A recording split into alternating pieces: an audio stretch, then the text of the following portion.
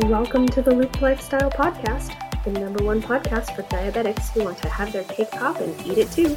I'm your mentor, Stephanie Johnson. This podcast is recorded live on Instagram. We cover health, wealth, and relationships, the blueprint for transforming your life. So grab a pen and paper, take some notes. I hope you find some value in the information I'm sharing. Let's get into it.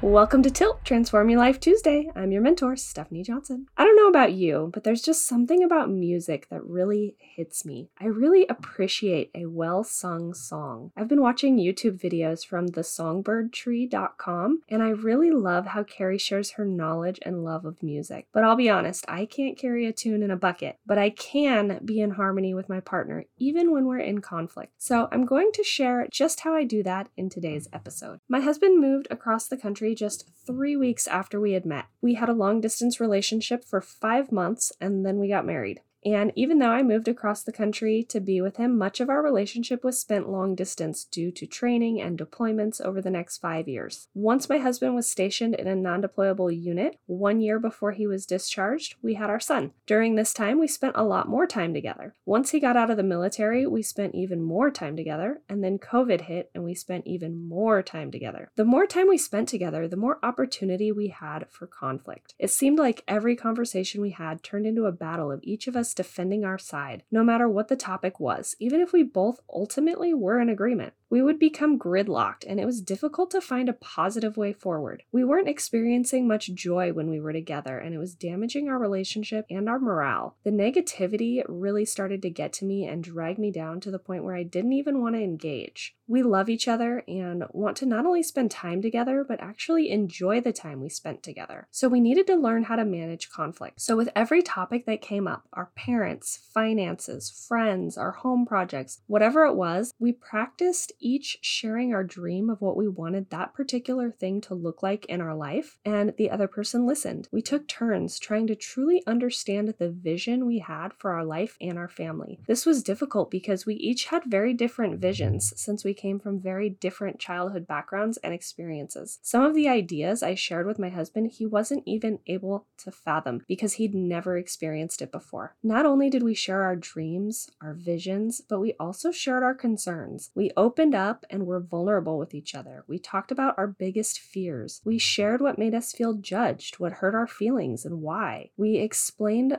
our behaviors that were results of childhood trauma, like my ability to just flip a switch and turn off everything inside, turn off all those feelings that hurt. We had to work through these defenses so that we could find a way to work together in a way that felt good for both of us. It was always easier to pretend that everything was okay when we were out in public, but back in the car, things would turn uglier. We had to work to make the new skills that we learned of listening and communicating effectively second nature. And I have to say that my husband has excelled in that area. He has become very adept at diffusing difficult conversations and situations, which has led me to be able to open up and engage more emotionally, to leave that switch turned on more often than not. I will always appreciate the hard work that we both put into our relationship, that we both put into making each other feel safe, to building trust and sharing this life with each other. If your relationship is on the rocks, you don't have to go through it alone. Fill out an application at the link in my bio on Instagram at the_cranky_panky, and I'll reach out to see if I can help. Thank you so much for joining me on this episode of Tilt, Transform Your Life Tuesday. I appreciate every single one of you. Have a great night, and we'll chat soon.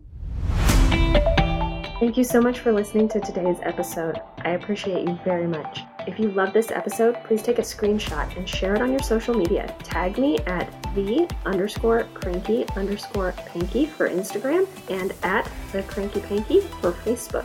You can find the application for mentoring at the link in my Instagram bio at the_cranky_panky. Get your application in, we'll have a chat and see if the Have Your Cake Pop and Eat It Too program is right for you. Until next time, stay in the loop.